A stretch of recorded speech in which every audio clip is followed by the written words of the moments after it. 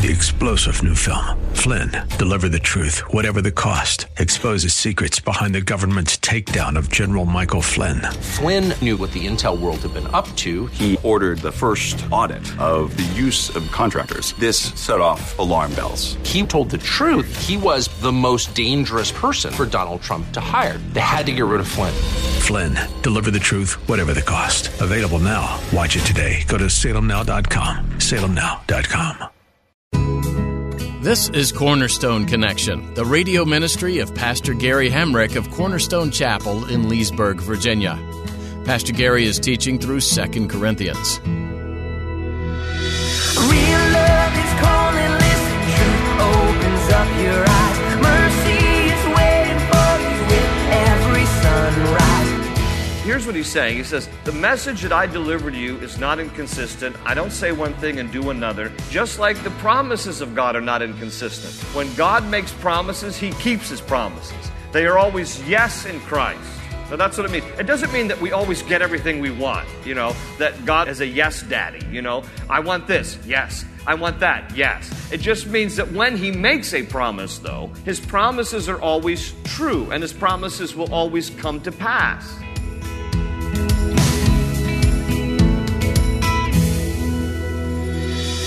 Are you waiting for a promise of God to happen in your life today? Pastor Gary reminds us that God doesn't give us everything that we want, but he does fulfill every single promise he makes. So if you're anxious as you wait today, you can let go of the anxiety. God is faithful and will bring every promise to life in your life. Leaning on the promises of God means that we really can listen to him when he says not to worry about our lives or food or clothes or anything else because he holds them all. At the close of Pastor Gary's message today, I'll be sharing with you how you can get a copy of today's broadcast of Cornerstone Connection, subscribe to the podcast, or get in touch with us. But for now, let's join Pastor Gary in the book of 2 Corinthians chapter 1 with today's edition of Cornerstone Connection.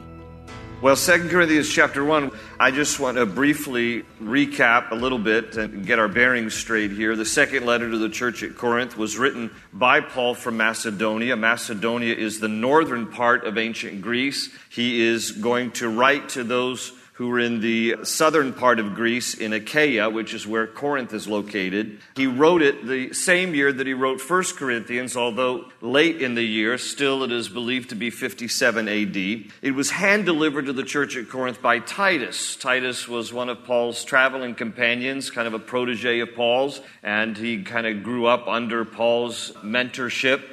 And we're going to see here that Paul decides it's probably not best I go back to the Corinthian church right now, so I'm going to hand deliver this letter by way of Titus. You'll find out why as we go along, that he decides that it's probably not best for him to go back to Corinth, but for the time being, he's going to send this letter to the church by way of Titus. And this letter is written to refute the false teachers who have questioned Paul's apostolic ministry and who didn't like his first letter. You remember 1 Corinthians is rather corrective. It is a corrective epistle. 1 Corinthians is harsh, but he needed to be. I mean, the Corinthian people were messed up. I mean, the people who were in the church, not only outside the church, they were well messed up, but even people inside the church who were doing things that were just wrong. I mean, they were suing each other. There was sexual immorality. They tolerated it. They were getting drunk at communion. They were abusing and misusing the spiritual gifts. And so Paul writes 1 Corinthians to correct them. And it was strong. Well, you know how it goes. If somebody tells you the truth and you don't like to hear the truth, the way that you try to avoid receiving the truth is by discrediting the messenger. If you can try to discredit the messenger, then maybe you can discredit the message. So there's some people in the Corinthian church who didn't like Paul's first letter, so they start stirring up trouble. And they basically say, Paul doesn't know what he's talking about. He's not really a legitimate apostle. I mean, after all, he wasn't part of the original 12.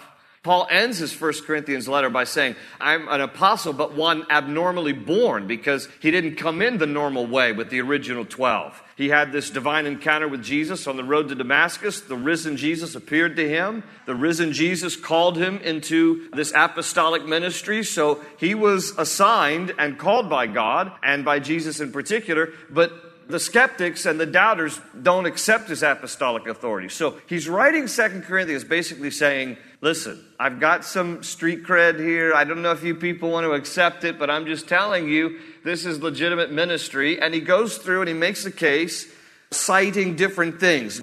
We'll end up recapping it as we go through the letter, so I'm not going to go through the list again. But we left off at the end of verse 11, where he talks about the God of all comfort, how he comforts us in our troubles so that we can comfort others in their troubles. It's a wonderful chapter. We go through trials, we go through difficulties, but God shows himself strong through those things, and then often he will use those things in our lives to bring comfort to other people as a testimony of God's comfort in our lives. So the first part of chapter 1 is a wonderful passage of Scripture, but then he moves on here. I'm going to pick up where we left off in verse 12 of chapter 1. And he says, now this is our boast.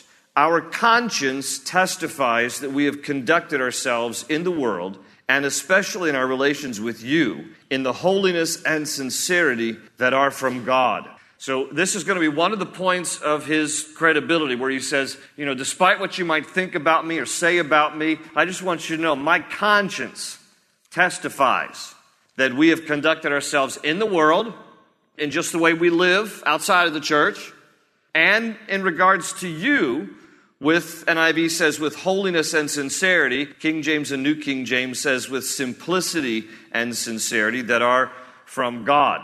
The word conscience is the Greek word sunadesis. Sunadesis comes from two Greek words, sun meaning with, and oida, which is the root for the last part of the word, and oida, which means to know. A conscience literally means to know with. Now, from a Christian standpoint, Vine's dictionary translates that word as this: a co-knowledge with oneself and God. So conscience is when you have an understanding of who you are and who God is, and it is a healthy, legitimate, real grasp of reality related to yourself and related to God. Now, kind of on a psychological level, the definition of conscience is the inner judge or witness that approves when we do right or disapproves when we do wrong. So it's that inner voice. Now, as a Christian, I don't see it as an inner voice. As a Christian, I see it as the Holy Spirit. The Holy Spirit is my conscience now, and he bears witness with my heart to let me know things that are right and things that are wrong. And when I do things that are right, he bears witness, encouraging, and when I do things that are wrong, he'll challenge me in my heart. And if you're a believer, you understand how this works. Now, the word conscience is mentioned in the New Testament 29 times. 29 times in the New Testament, and often it is described with an adjective preceding it. Guilty conscience. Sometimes you read in the New Testament. You can read about a clear conscience. You can read about a good conscience. You can read about, this is the worst, a seared conscience. Now, a seared conscience is what we call today a sociopath. Somebody who has no conscience because they've just been doing things so much, they have no guilt about anything, no awareness of what is right or wrong. That's a seared conscience. That's a sociopath. Those are the people you got to be really scared about. And I don't know what the statistic is for sociopaths, but the idea here is that Paul is saying, look, my conscience here testifies. I've conducted myself fine in the world. I've conducted myself fine in the church. So whatever beef you have against me, because again, he's defending his ministry here. Whatever beef you have against me, that's your problem. My conscience is clear. All right? Don't you want to live like that? You're going to have a lot of people that have a lot of opinions about you. And you can spend your life trying to please them or trying to defend yourself. Or you can just decide, hey, before God, I'm conducting myself right in the world. I'm conducting myself right in the church. People can say whatever they want about me. My conscience testifies to my relationship with Christ. I'm clear about it. I don't really care what other people think. He's saying, this is how I know that I'm pleasing God, because my conscience testifies we've conducted ourselves. And he said, especially with you in this holiness and sincerity. Now again, King James, New King James says simplicity and sincerity. I think that's a better translation of the original language. It's not really the word holiness. It is the word simplicity, which I love because he's saying here, nothing flashy about his ministry. Nothing entertaining. There's a problem, I think, in some churches today where they are more bent on being flashy and entertaining than they are just giving the simplicity of the gospel. Paul's saying, nothing flashy about my ministry. I'm not trying to impress you. No gimmicks, right? He says, I just come to you with the simplicity of the truth. I'm just coming to you with the simplicity of the gospel and with sincerity. Now, I've mentioned the breakdown of this word before, but I love the etymology of this word because sincerity is a word actually from the Latin, from two words in Latin, sine, meaning without, and cera, C-E-R-A, cera in Latin is how you pronounce it, meaning wax. Sincerity means literally without wax. Now, why would they use such a word like that? Because in Roman times, when Latin was spoken, they would chisel a statue, right? You've seen, various statues chiseled out of marble, beautiful statues. But if the sculptor makes a mistake in the process of chiseling, chisels off the nose, they would take a glob of wax. Because you don't want to ruin the whole thing. You got this beautiful statue here of this person, and now I've just lopped off their nose. So they wouldn't destroy the whole thing. They would just take wax. And they would fashion the nose out of wax. And you couldn't hardly tell the difference until you bought it, took it home, and put it in your front window at your house. And then the afternoon sun would come. And then it would look like a bad plastic surgeon, ruin somebody. And then the nose would just melt off because the wax would melt. So something that is sincere is without wax in the sense that something that is sincere is the real deal. You don't have any fake thing going on here. This is real. And Paul says we've conducted ourselves in the simplicity of the gospel and with sincerity. There's nothing fake about us. We're the real deal. This is legitimate. And he says, continue on there in verse 12, he says, we have done so not according to worldly wisdom, but according to God's grace. He's going to mention this potential for worldliness to creep into our lives, to creep into the church. He mentions worldly wisdom there in verse 12. In a minute, he's going to talk about worldly plans in verse 17. He says here, verse 13, for we do not write you anything you cannot read or understand. And I hope that as you have understood us in part, you will come to understand fully that you can boast of us just as we will boast of you in the day of the Lord Jesus. Now, this isn't a pride statement. He's just saying, I want you to get to the place where you actually understand that my ministry is real. I'm an apostle called by Jesus Christ. And I hope one day you'll see that. And that you can boast in our ministry just as we will boast in you on the day that we come to the Lord. He says in verse 15, he says, because I was confident of this, I planned to visit you first so that you might benefit twice. I planned to visit you on my way to Macedonia in northern Greece and to come back to you from Macedonia and then to have you send me on my way to Judea. When I planned this, did I do it lightly? Or do I make my plans in a worldly manner so that in the same breath I say yes, yes, and no, no? All right, so there again is that example about, he says, do I do this in a worldly manner there in verse 17? One of the accusations the church had against Paul is, you're fickle and you're not dependable. You say one thing and you do another, because he had intended to come back and visit the church. He had already planted the church, spent 1.5 years with the church, and had been there, and then he wrote 1 Corinthians to correct them when he heard they were doing some things wrong. And he promised he would come to them again. And they're like, hey, you haven't shown up. You're not keeping your word with us. And he says, look, it's not yes and no with me. I'm not inconsistent, okay? But there's a reason here that I'm not coming back to see you, all right? And he goes on, keep reading, verse 18. He says, but as surely as God is faithful, our message to you is not yes and no. It's not contradictory. For the Son of God, Jesus Christ, who was preached among you by me and Silas and Timothy, was not yes and no, but in him it has always been yes. For no matter how many promises God has made, they are yes in Christ, and so through him the amen is spoken by us to the glory of God. All right, now pause there for just a moment. Here's what he's saying. He says, the message that I deliver to you is not inconsistent. I don't say one thing and do another, just like the promises of God are not inconsistent. When God makes promises, he keeps his promises. They are always yes in Christ. Now that's what it means. It doesn't mean that we always get everything we want, that God is a yes daddy, I want this, yes. I want that, yes. It just means that when he makes a promise, though, his promises are always true, and his promises will always come to pass. So he adds the word amen, because amen just translates that they will be faithfully fulfilled.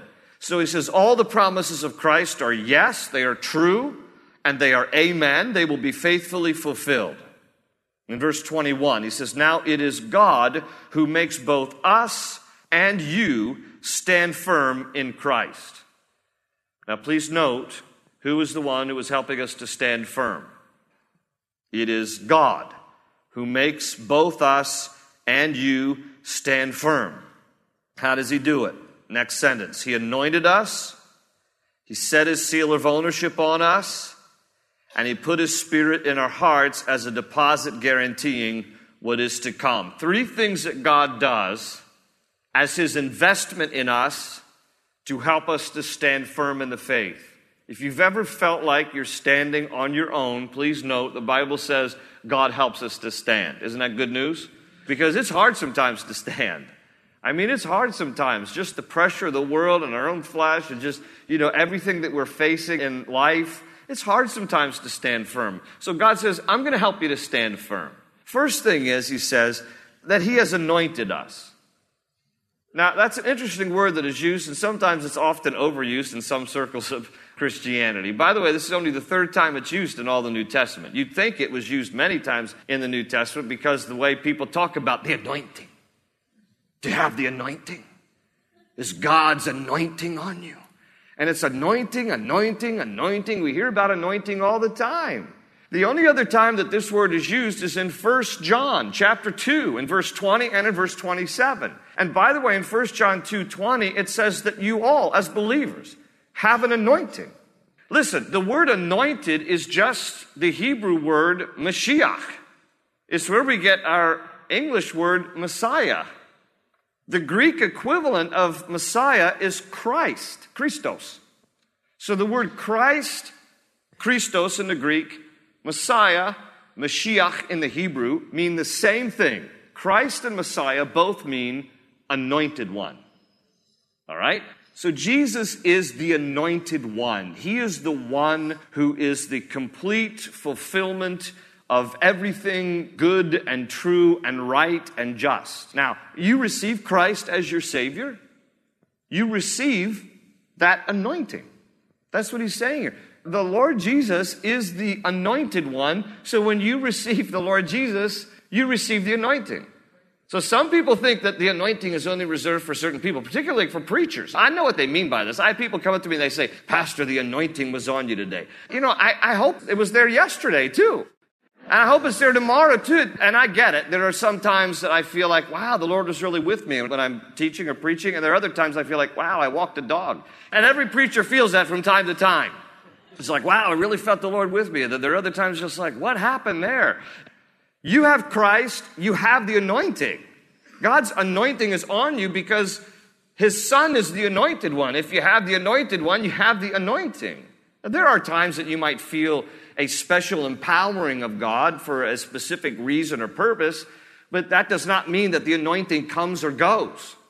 Okay, so he says here, this is one of the things that among all Christians, God's going to help you stand firm because he's anointed us. He's given us the anointed one. And then the second thing in verse 22, he set his seal of ownership on us.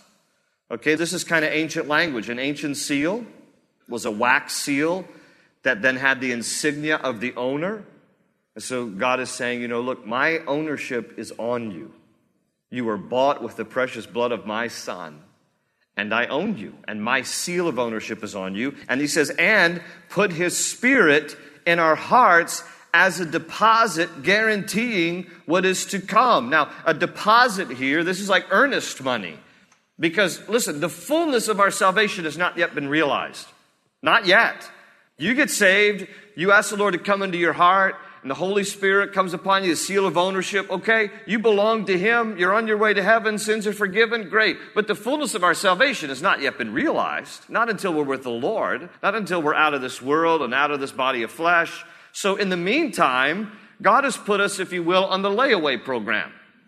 I don't know if you ever thought of yourself as like a gift at Walmart that has been put on the back shelf. But, the big day is coming when that gift will be opened up and then the fullness of that wonderful gift will be realized. Such is the case with our salvation. Okay, we're on our way to heaven. Sins are forgiven. But the Holy Spirit is a deposit guaranteeing what is to come. In other words, there's much more to come, folks. All right? There's much more to come than this earth. And I've said this many times before. For Christians, this world is as bad as it gets. All right? For non-Christians, this world is as good as it gets. But for us who have the hope of Christ and knowing the eternal reward of heaven and understanding that there's a future that awaits us, well, the Holy Spirit is a deposit guaranteeing that, what is to come.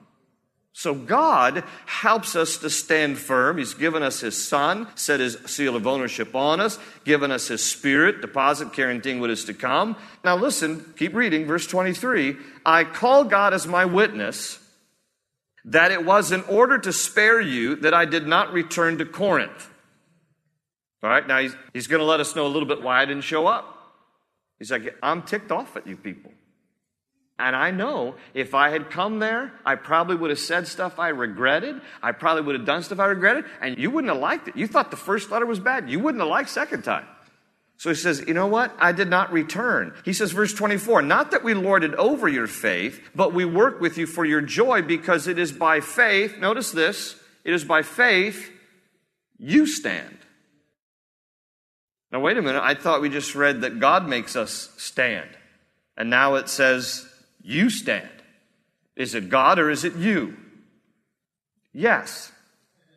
No, that's it. See, God is at work. He who began a good work in you will carry it on to completion until the day of Christ Jesus. God is at work, but He also calls us to stand in the faith. That it isn't completely dependent on Him to make us stand, nor is it completely dependent on us that we cause ourselves to always be standing firm. It is this wonderful combination, and you'll see this all through the Bible, between the sovereignty of God and the responsibility of man. God is sovereign, and He can do whatever He wants. But He also calls us to be responsible, to do a part in our walk with Him. He's not going to carry us the whole way. He's not going to hold our hand the whole way.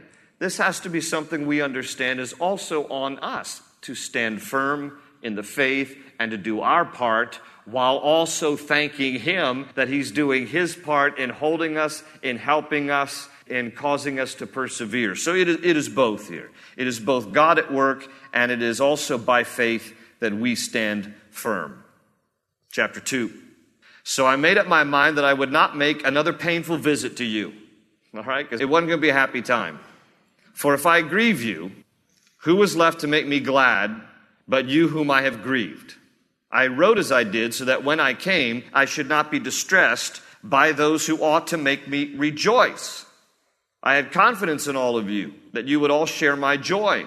For I wrote you out of great distress and anguish of heart and with many tears, not to grieve you, but to let you know the depth of my love for you. So he's saying here to them, he's saying, the reason I'm not coming back is because I'm afraid I'm going to make you even more upset, and then I'm going to grieve you by what I'm saying. And then if I grieve you by what I'm saying, who's going to help encourage me? Not you. You're going to be so upset at me, you're not going to like what I say, so that's the reason I'm not showing up right now. And you know what? There are times, and we get this in relationships in general, don't we? There are times when things are so heated, you just need a little time out. Paul says, I just need a little time out. I can't come to Corinth right now. I'm afraid I'm going to say some things, do some things you people aren't going to like.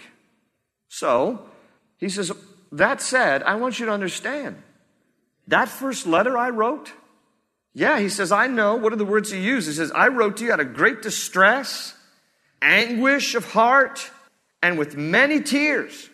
He says, I was feeling for you. You know why I was so straight up with you? You know why I was so truthful with you and in your grill? Because I have feelings for you. I wrote out of the anguish of heart. I was crying when I wrote that first letter to you. He says, do you understand here? He says, I wrote this stuff not to grieve you. He ends that verse there by saying, but that you might know the depth of my love for you.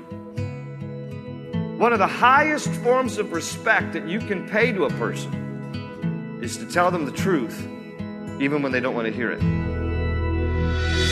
open ocean, jump in and you'll find the cornerstone's your connection. Run towards your new life.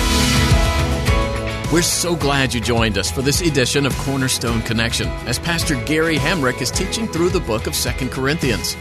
If you're interested in hearing this message again or others like it, feel free to visit our website, cornerstoneconnection.cc. You can also download our mobile app so you can have these teachings with you on the go.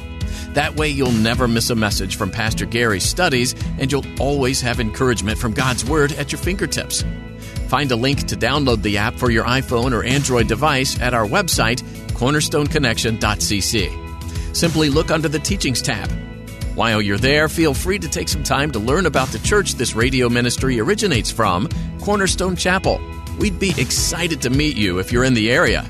You'll find all you need to know about service times and other information on our website. Again, that's cornerstoneconnection.cc. We trust you've been blessed by today's teaching in the book of 2 Corinthians. Keep reading on your own. You'll discover many things written years ago that relate to what you're going through today. We look forward to you joining us on Cornerstone Connection. They say you're a wandering soul, that you've got no place to go, but still you know, you're not alone.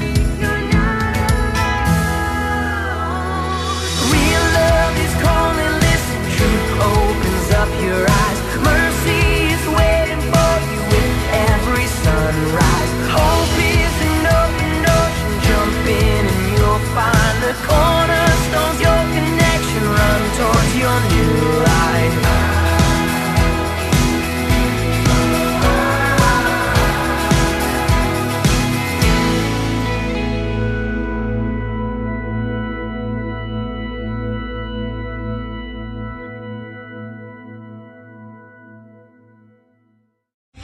Three-star General Michael J. Flynn, head of the Pentagon Intelligence Agency, knew all the government's dirty secrets. He was one of the most respected generals in the military. Flynn knew what the intel world had been up to. He understood its funding. He ordered the first audit of the use of contractors. This set off alarm bells. The explosive new documentary, Flynn, Deliver the Truth, Whatever the Cost, uncovers the facts behind this scandal. Flynn told the truth. He was the most dangerous person for Donald Trump to hire. I find out the worst enemy that I'm going to face in my life is right here in America. They took my assessment and they wanted me to change it. And I was like, I'm not changing it. They had to get rid of Flynn. With in-depth interviews, archival footage, and never-before-seen personal records of the man behind the headlines. I just felt like I was drowning. Flynn, Deliver the Truth, Whatever the Cost. Available now. Watch it today. Go to salemnow.com. salemnow.com.